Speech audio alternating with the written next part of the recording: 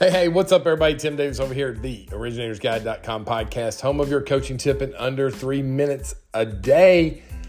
Got a great coaching tip to you today to share with you guys because I was reminded that your network is equal to your net worth.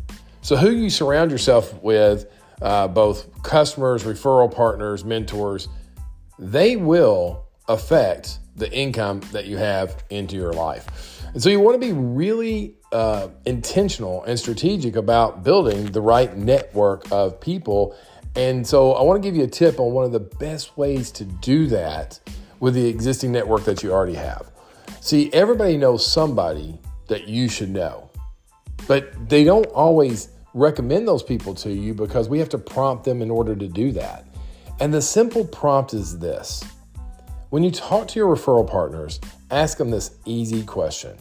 Hey, who do you know in real estate that you think I should know? Or who do you know in financial planning that you think I should know? Or who do you know that's a CPA that you think I should know? In other words, it's who do you know that you think I should know? It's a great question to ask people, and always be prepared with someone that you think they should know that's in your network that you can introduce them to. You could even do it this way.